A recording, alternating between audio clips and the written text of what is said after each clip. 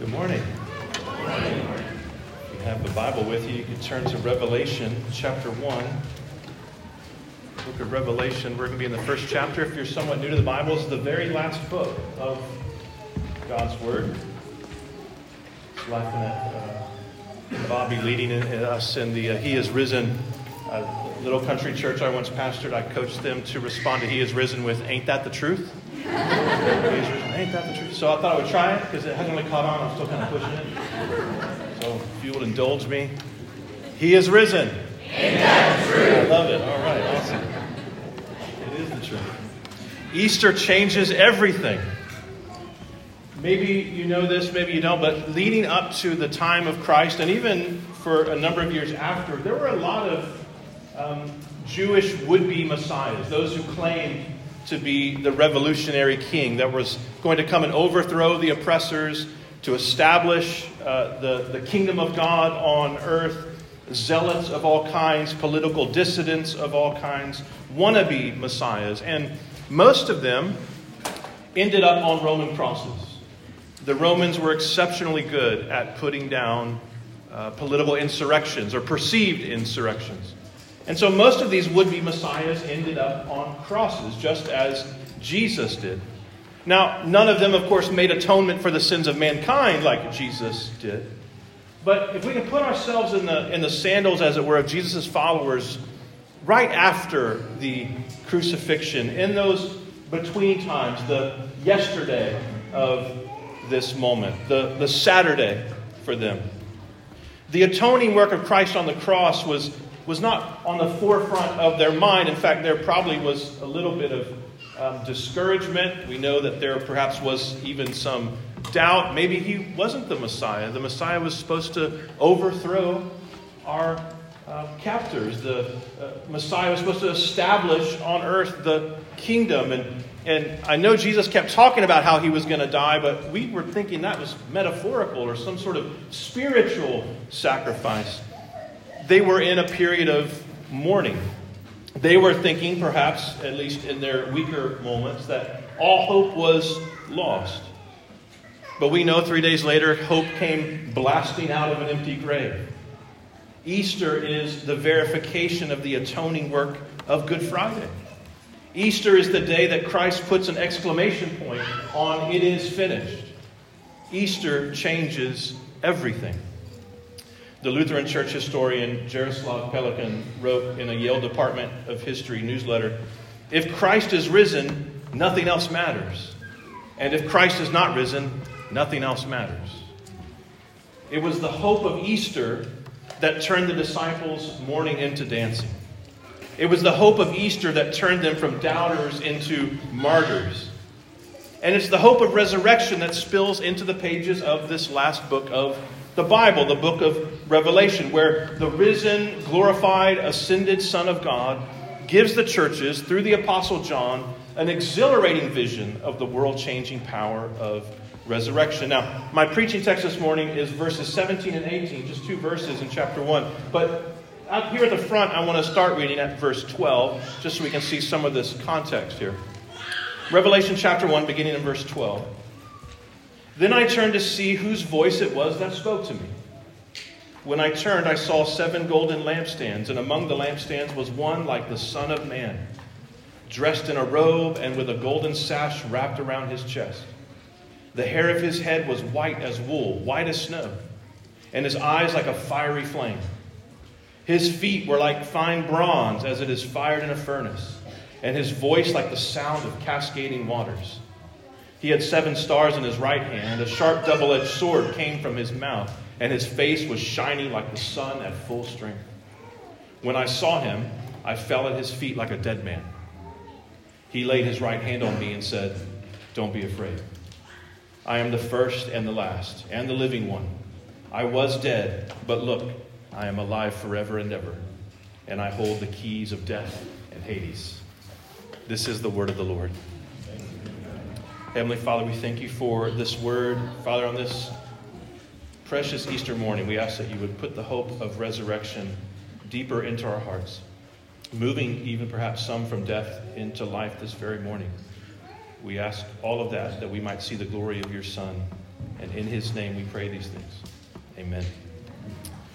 It's the Apostle John, the beloved disciple, who is receiving this vision. This is some 60 years after the resurrection and ascension of his friend, of his Lord Jesus. And the churches that John has helped establish over the decades are undergoing severe persecution. John himself has been exiled by the Roman emperor to a Greek island called Patmos. And this might sound like a nice retirement. Oh, John's getting up there in years. Let's send him to a Greek isle to sort of live out his final years, right? Who wouldn't want to have a Greek island exodus? But this place was not the kind of place you would want to retire to. The place was occupied by other political exiles, not all of them Christian, of course. It's guarded by Roman soldiers so that nobody could escape. Those on the island had to secure their own food and shelter. They were basically just thrown into the exposure of this harsh place.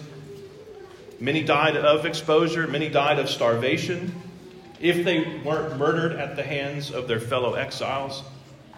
Tradition tells us that John was sustained in some part by the support of the churches who would travel to the island to bring him supplies, but we don't know that for certain.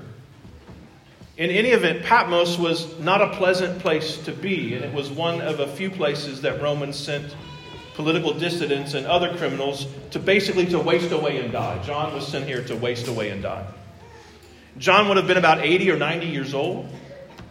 Life on this island would not have been easy for him. It would be dangerous. And he was probably at the very least tempted to extreme discouragement and perhaps even depression or despair.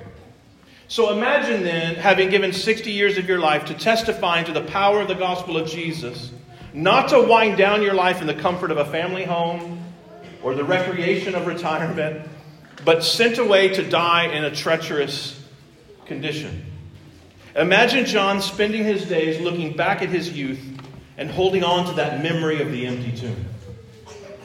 Getting up each day, just trying to survive, wondering which day would be his last, all the while remembering that tomb was empty. That tomb was empty. And then one day, as he's picturing in his mind's eye that empty tomb, the light of day gets brighter and brighter. And an angel appears and says, "Hey, old man, I want to show you something." And John gets a journey through the veil as his reward before death, a glorious foretaste of the eternal reward awaiting him after death. He's being given one final message to deliver to the churches. And it's a doozy of a message. As he receives this long vision about the end of the age, about the second coming of Christ Jesus, about the final judgment, about the restoration of all things, it's just another blazing reminder to John, witness to the resurrection, John, that Easter changes everything. John gets to see his friend Jesus again. And he picks up a bit where he left off, because the last time John saw Jesus, Jesus was ascending into heaven in the radiance of his majesty. And now he sees Jesus from heaven in that same majesty. Verses 12 through 16 give us that beautiful picture of Jesus that John sees. And of course, this is what happens when you see something like that. The sword from the mouth and the blazing brightness. When I saw him, John says, verse 17, I fell at his feet like a dead man. But Jesus laid his right hand on him and said, "Don't be afraid. I am the first and the last and the living one. I was dead, but look, I am alive forever and ever, and I hold the keys of death and Hades." And this little 2-verse moment is a gigantic reminder that Easter changes everything.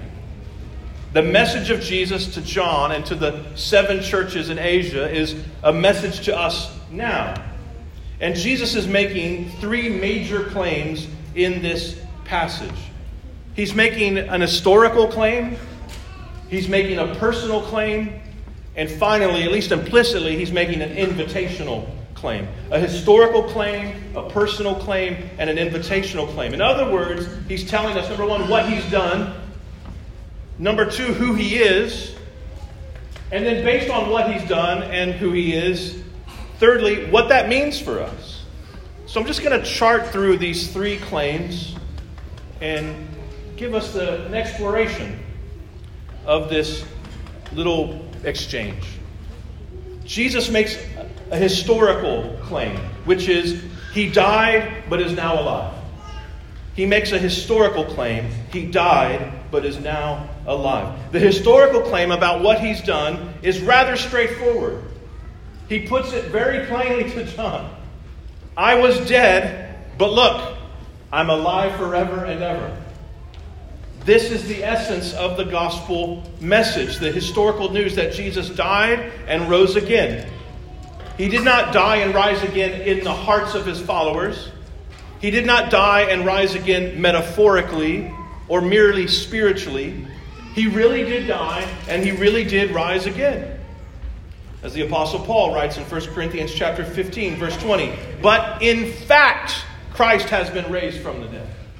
Not in symbol, not in theory, not in spirituality, but in fact, Christ has been raised from the dead. Now, every year around this time, you and I have to put up with the predictable onslaught of criticism and skepticism about the Easter miracle. You see it on like Time Special Edition and the news rack at the grocery store, and maybe the A&E or History Channel specials that come on cable TV. Right? Did Jesus really rise from the grave? Is the resurrection really a miracle? There's even some seminary professors, not at our local seminary, thank goodness, but seminary professors who will say things like, you don't have to believe in a bodily resurrection to have hope this Easter, and so on and so forth.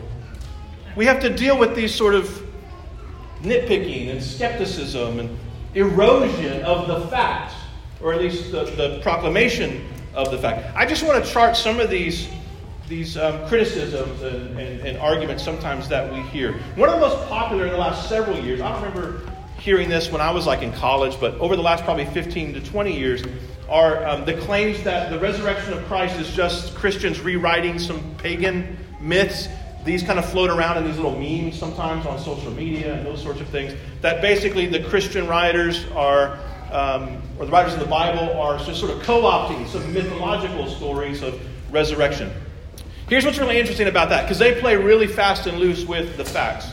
Most of the pagan parallels that they are proposing actually post-date the Gospels. They come after the writing of the Christian account of Christ's resurrection. So it doesn't make much sense that Christians would be borrowing from them when these things allegedly were written later, right? So the myth of Adonis, that was in AD 150. Phrygian was in the 3rd century. And then what's also interesting, once you dig into some of these alleged resurrection accounts, you discover they're not really resurrections. They'll say, oh, there was a moment this sort of god or demigod went into the underworld and then came back out of the underworld. Well, he didn't die, right? He entered into some kind of underworld in that myth. It's not the same thing as what Christians claim about Christ, that he really died and then he rose again.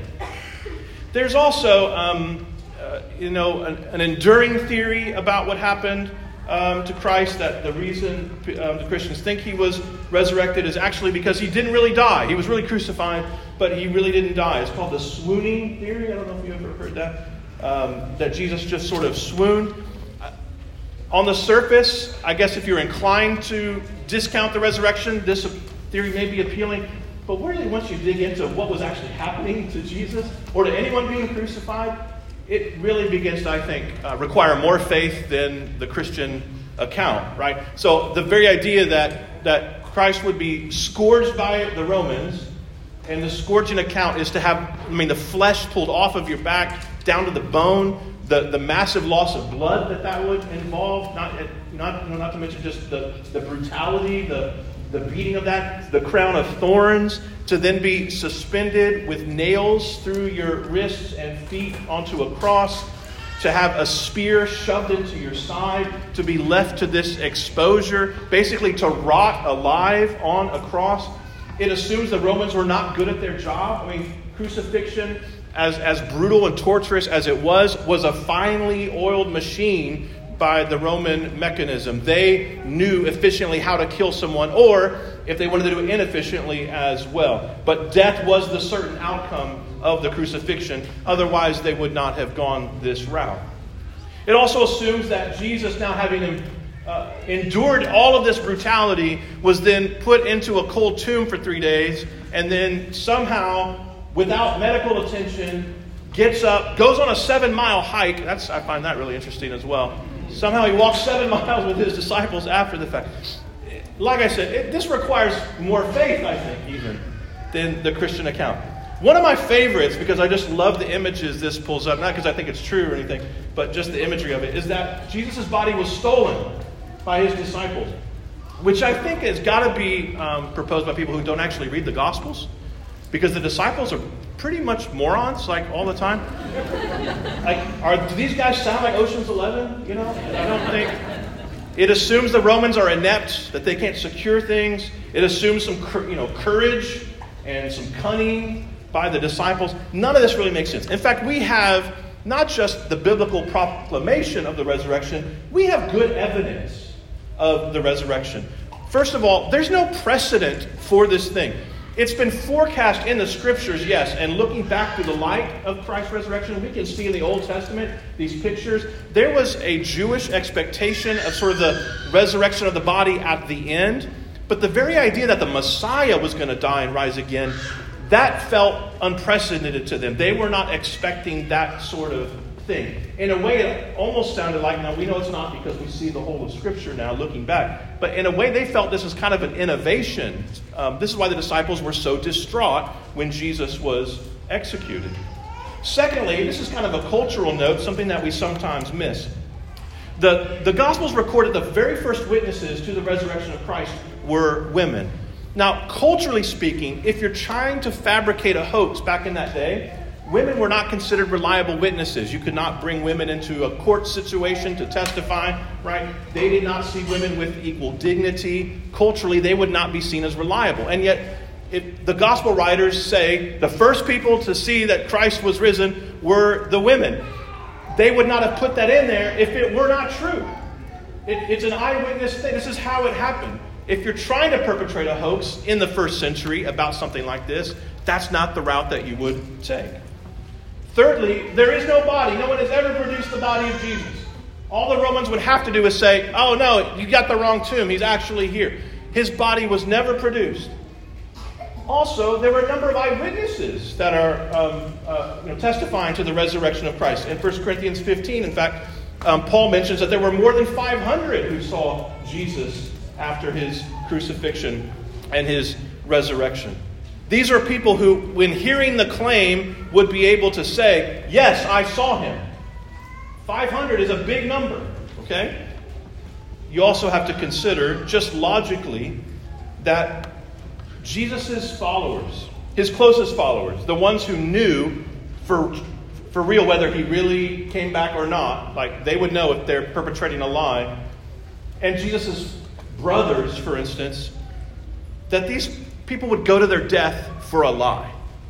Now, we know that lots of people, will martyr themselves for false religions and those sorts of things, but that's many years removed very often from an initial claim. These are folks who would know for a fact whether Jesus came back or didn't, whether he was still dead or he wasn't. And they went to their death proclaiming, he's not dead. He came back. Finally, of course, we have the growth of the church.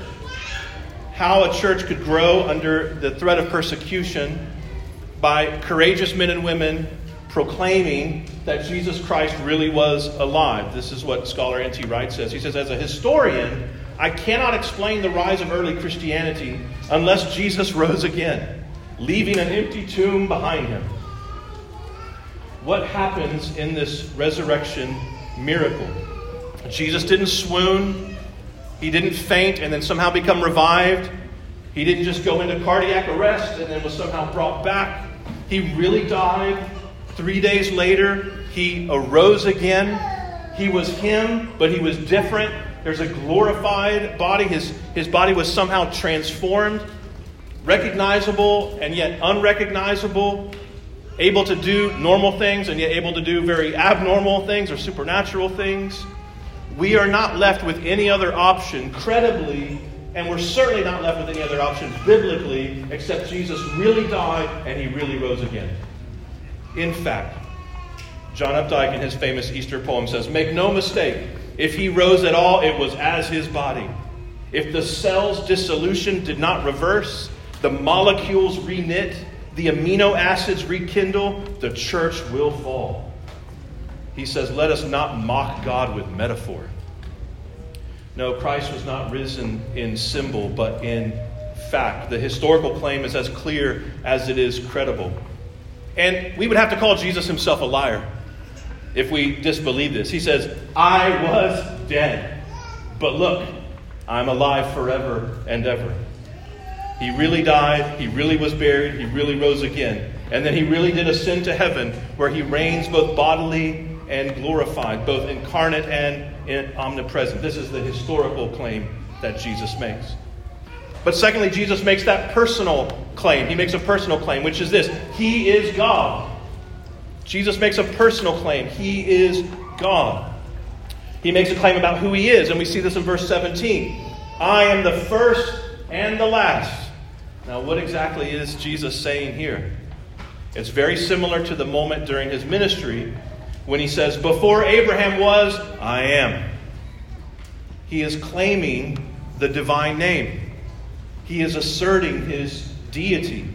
He's proclaiming, if you will, his godness. That Jesus is testifying to his own deity should be seen as the direct result of his resurrection, because while the other resurrections in the Gospels needed a third party, Jesus himself, to command the resurrection, Jesus doesn't need anyone to order him to come forth. There's no one at Jesus' tomb going, come forth, Jesus. No, he comes forth of his own volition.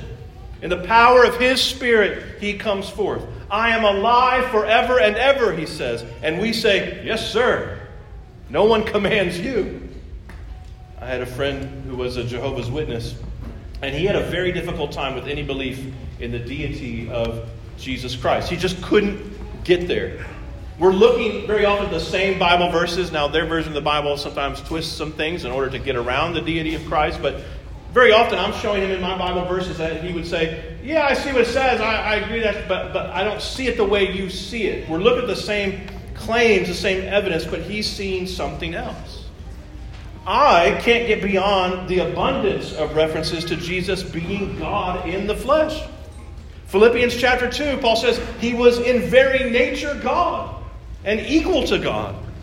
Colossians 2:9 says all the fullness of deity dwells bodily in him. Titus 2:13, he's called God and Savior. In Hebrews 1:8, the Father calls Jesus God. In John 1:1, it says he was there in the beginning and that he is God. In John chapter 5, the Jews understand by calling God his Father, Jesus isn't just sort of saying, like, I'm subservient, but he's making himself equal. I'm of the same stuff as the Father, he is saying. In John 10, he says, I and the Father are one. And it made them want to stone him for blasphemy. You don't stone someone for blasphemy if you don't believe that they're making a claim to be God. When Thomas, poor Thomas, he gets that rap, doubting Thomas. We don't say denying Peter. It's so weird that Thomas somehow...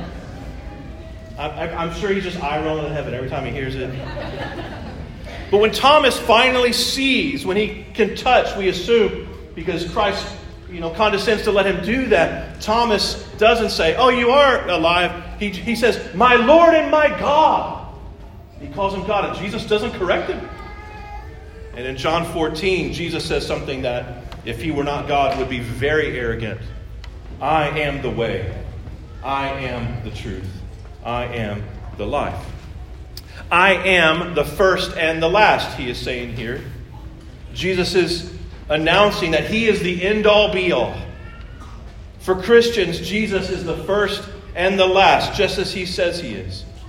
He is the great high priest, surpassing all priests. He is the good shepherd, surpassing all shepherds. He is the great judge, surpassing all judges. He's the King of kings, surpassing all kings. He is the Lord of lords, surpassing all earthly masters. He is the bridegroom, surpassing all husbands. He is the Rabbi, Christ, surpassing all preachers. He is the Alpha and the Omega, the beginning and the end, surpassing all the best of everybody everywhere. He is the same yesterday, today, and forever. And you know who we can only say that about? God. God never changes. The major problem with the contemporary scholars' approach to Jesus' resurrection is that they come to do the work of autopsy and not adoration. But Jesus Christ is the apex of all that is precious. He is the center of all that is glorious and delightful. He is the point of your existence and of existence itself. He is the Son of the living God, the Alpha and the Omega, the first and the last, who was and is to come. Oh, come, let us adore him, not scrutinize, utilize, or analyze him. The personal claim that Jesus makes about himself is that he is the God of the universe, and he deserves our awe, our reverence, our worship, our love, our devotion. If you are not a follower of Jesus, I want you to see clearly, with the Spirit's help, and praying the Spirit will help you to see clearly in this passage, perhaps for the first time, that Jesus is not just a good teacher, he's not just a peasant carpenter, he's not just sending out peace, love, and good vibes in the world, but he is God in the flesh, and he is worthy of your worship. Jesus here makes a personal claim. He is God. Thirdly and finally, we turn to Jesus' invitational claim. Jesus' invitational claim. He makes an invitational claim, which is this: he can save you. He can save you. Jesus' invitational claim about how we ought to respond to what he's done and to who he is seen really in the entire passage as we follow the gospel storyline of the two verses. And Paul, in the worship time or the music time, was helping us to see that there's a gospel arc to things. We sort of put it into our worship order. So we see sort of the narrative storyline of the gospel just in the way we do our worship gathering. But we also see it in texts of Scripture as well. This is sort of the short version, the abridged plot points of the gospel storyline. Okay? The gospel, which means good news, is the good news that Jesus' death and resurrection provides salvation for all who will believe in him. So the gospel storyline is how we see this news reflected in a passage of Scripture. It follows plot points like this: the reality of sin, being confronted with our falling short of God's glory, God's holiness, and our sin in the light of that holiness. We then have the intervention of God's redeeming grace. We stand in need of a Savior. We stand in need of salvation. And God, in his great love for sinners, pours out unilaterally grace for them to redeem them. And when those sinners turn and receive that grace, they're given the gift of eternal life. So there's three basic plot points there. And here's where the gospel storyline begins in this passage. It's reflected implicitly when John at first sees Jesus. In verse 17, what does he do? He falls at his feet like a dead man. Now, why is this the first indication of the gospel storyline? Well, because falling as though dead is what sinners do when they are faced with Christ's glory for the first time. At the end of Mark's gospel, in Mark chapter 16, as the two Marys come to the tomb and find that it is empty, the angel that is there says, "Don't be alarmed."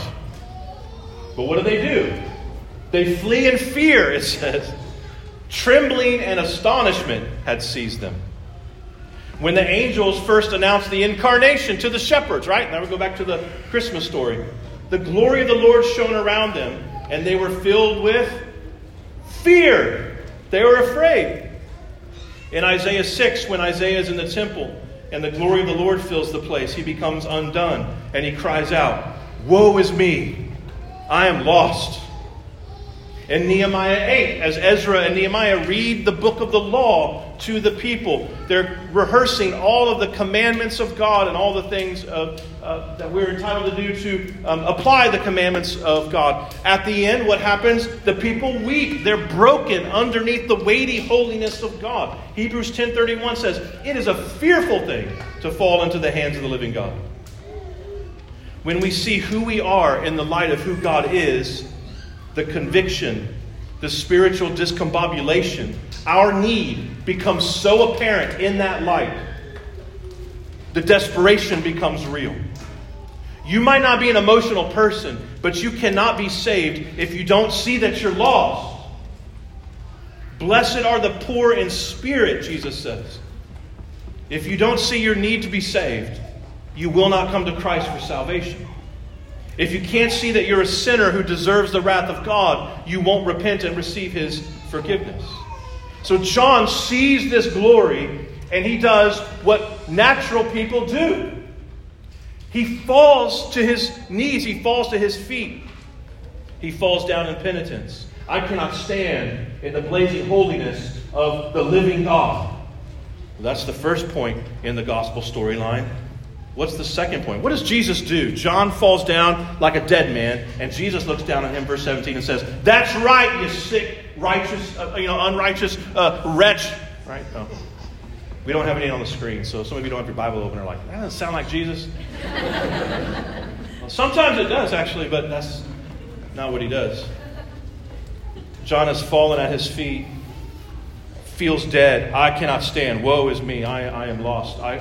And Jesus puts his right hand on him and says, "Don't be afraid. Don't be afraid." That's the second plot point in the gospel storyline, the intervention of grace, the redeeming grace of God. When we come to Christ in reverence and repentance, He doesn't brush us off. He doesn't kick us around. He welcomes us. He embraces us. Jesus, right after His resurrection, facing Peter, knowing Peter had just denied Him, what does Jesus do with him?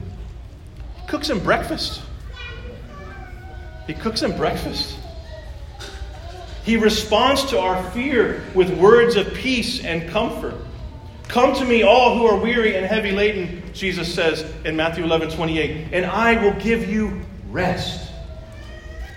All that the Father gives me will come to me," He says in John 6:67, "and whoever comes to me, I will never cast away." Don't be afraid, Jesus says. "I am the first and the last and the living one. I was dead, but look, I'm alive forever and ever, and I hold the keys of death and Hades." We come in conviction, and then we experience not condemnation, but the loving grace of Jesus. Because of Christ's cross, we can receive the forgiveness of sins. But the gospel story goes deeper than that. The cross is not the end of the story. Easter changes everything. It is because of Easter that the gospel is not simply about having sins forgiven and getting a ticket to heaven, although it is those things. It's about Jesus remaking everything, including us. Jesus, in making these claims about what He's done, I was dead, I'm alive forever and ever, and who He is, I'm the first and the last, He's granting those who seek forgiveness a life that is bigger than a blank slate and a clean start. As wonderful as a blank slate and a clean start are, this is the whole point of the Easter story of resurrection. That heaven isn't just waiting up there for when people die. Heaven has come to earth in and through Christ. It is breaking into the very fabric of creation. It's rewiring the great system in a glorious restoration. And so we come to that third point in the gospel storyline. The gospel doesn't simply forgive our sins. It promises the gift of eternal life. Jesus has gone right into the brokenness of the world. He's gone right into death itself. And straight to the destination and fear of every person, the grave and judgment. And He comes out saying, "I got the keys." The keys represent authority, as in giving His followers the keys to the kingdom. Death and hell do not run rampant in the world, believe it or not. They are not rogue elements in a fallen world. They are subject to the sovereignty of the one who controls and rules over them. Jesus has died, having received the condemnation of God's wrath on the cross, and He has come out the other side. And He has done something extraordinary here in His dying and rising again. Something peculiar to death and the grave itself. He didn't merely survive. He doesn't come crawling out of that tomb. He conquered. He conquered. And when Jesus comes back from the dead, He does not come back exactly as He was. He is changed. He is the same Jesus. He has a body, but He's been transformed. It's glorified. So He's eating breakfast, and He's being touched, but He's walking through locked doors. The resurrection proves that not even death escapes Christ's lordship. He has killed sin at the cross. He He has disarmed all the spiritual rulers and authorities, and in conquering the grave, he emerges with the keys to death in his triumphant fist. By going into death and coming back out, transformed and victorious, Christ changes our destiny so that death and decay and decomposition are not just trifles, they're effectively non-issues. Christian, they will not have the last word. Ever since the fall, everything has been winding down, dying, and decaying. But since the gospel of Christ's life, death, and resurrection, Jesus has been building his kingdom so that the Father's will be done on earth just as it is in heaven. Creation will be restored to better than good, the curse vanquished. It will be an endless stage more glorious than it was even before Adam sinned. We will not be disembodied spirits prancing around some kind of ethereal outer spatial heaven. We will have new bodies with which to dance and sing and worship and work and play and love and laugh and eat and drink and run and swim and on and on and on forever and ever. Without pain, without grief, without sweat, without sin. And Jesus is going to give those bodies to us. Behold, I tell you a mystery. We shall not all sleep, Paul says. We shall all be changed in a moment, in the twinkling of an eye, at the last trumpet. For the trumpet will sound, and the dead will be raised imperishable, and we will be changed. Outwardly, we might be wasting away. Inwardly, we're being renewed day by day. And Christ's resurrection is just the first fruits, the Bible says, of our own. So those who are saved by Jesus will get their own resurrection body with which to enjoy that new heavens and new earth. And our resurrection body, we can assume, because Paul says his is the first model, ours is going to be like that, will be like Christ's resurrection body. Imagine being able to eat breakfast and not even have to open the door to go in to do it. You just walk through the wall. Where are the biscuits at? Amazing. And it's him, but it doesn't exactly, it looks like him, John 20, 19, 20, but it didn't look like him, Luke 24, 15, and 16. Our resurrection bodies will be us, but the real us, the true us, the us we were meant to be, the us revealed in Christ and reflective of Christ. At the moment of everlasting day, because of the resurrection of Jesus, we who trust in him will finally will be alive. As Dwight Moody famously quipped, someday you will read in the papers that D.L. Moody of East Northfield is dead. Don't you believe it for a moment? He says, at that moment I shall be more alive than I am now. Paul continues to say, for this perishable body must put on the imperishable, and this mortal body must put on immortality. When the perishable puts on the imperishable, and the mortal puts on immortality, then shall come to pass the saying that is written, death is swallowed up in victory. Oh, death, where is your victory? Oh, death, where is your sting? The sting of death is sin, and the power of sin is the law. But thanks be to God who gives us the victory through our Lord Jesus Christ. Because of the resurrection of Jesus, the Christian's vision of death requires a radical overhaul, a redefinition. We think of death now as a kind of sleep, and we go from fearing death to actually mocking it. Where's your sting? Where's your sting, death? Right? Where would we get this authority, this position, this arrogance over death? We get it from our King Jesus, who holds the keys to death and to Hades, who says, I died and I swallowed up death from the inside. Jonathan Edwards, I love the image that he says. He says, the devil had, as it were, swallowed up Christ as the whale did Jonah. But he was deadly poison to him. Jesus poisoned death. And he gave him a mortal wound in his own bowels. He was soon sick of the morsel. And he was forced to do to him as the whale did to Jonah. Throw him up. To this day, he is heartsick of what he then swallowed as his prey. Death swallows up Jesus. Jesus poisons death from the inside. And eventually death has got to vomit him back out. And death has been sick and dying ever since. The grave swallowed Christ. But Christ comes out victorious over the grave. Fear not, the risen Jesus says. Fear nothing. No man, no devil, no pain, no trial, no problems, no sufferings, because he holds the keys to death and Hades. It doesn't mean those things don't hurt. It doesn't mean those things don't make us sad. It just means we do not need to be afraid. Easter changes everything. Everything. Later in this vision, We read in Revelation chapter 20, verse 6, "Blessed and holy is the one who shares in the first resurrection. The second death has no power over them." This is the invitational claim of the gospel, because you could say this too. I died and I'm alive forevermore. If you come to Christ in faith, repenting of your sins and believing in Him, you can be united to Him through faith. You can become as secure as He is, so that His death becomes yours and His eternal life becomes yours. The Bible says if you will confess with your mouth that Jesus is Lord and believe in your heart that God has raised Him from the dead, you will be saved. But to have this triumph over death, you must not see yourself as over the gospel. It must not be beneath you. If we will say, I can't do this, I cannot manage this, I cannot save myself, I need you, God, I want you, God, forgive me, God, receive me, God, we can hear, by God's grace, the full assurance of Christ in His welcome. He will look to you and He will say, don't be afraid. I was dead, but I'm alive forever and ever. And now you are too.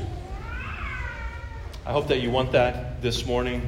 Easter can become just such a cultural moment, and there's lots of fun things that we have enjoyed around the holiday of Easter, but let us never forget that what we celebrate on this day is a historical fact that changes everything. It changes everything. And if you have not been changed by this, I pray that this morning you would reach out to Jesus in faith. And if you need somebody to talk to about that, I'll be glad to do it. Any of our pastors would as well. Let me pray for you. Heavenly Father, we thank you for the gift of your Son, Christ Jesus. That you sent Him to die and rise again for us.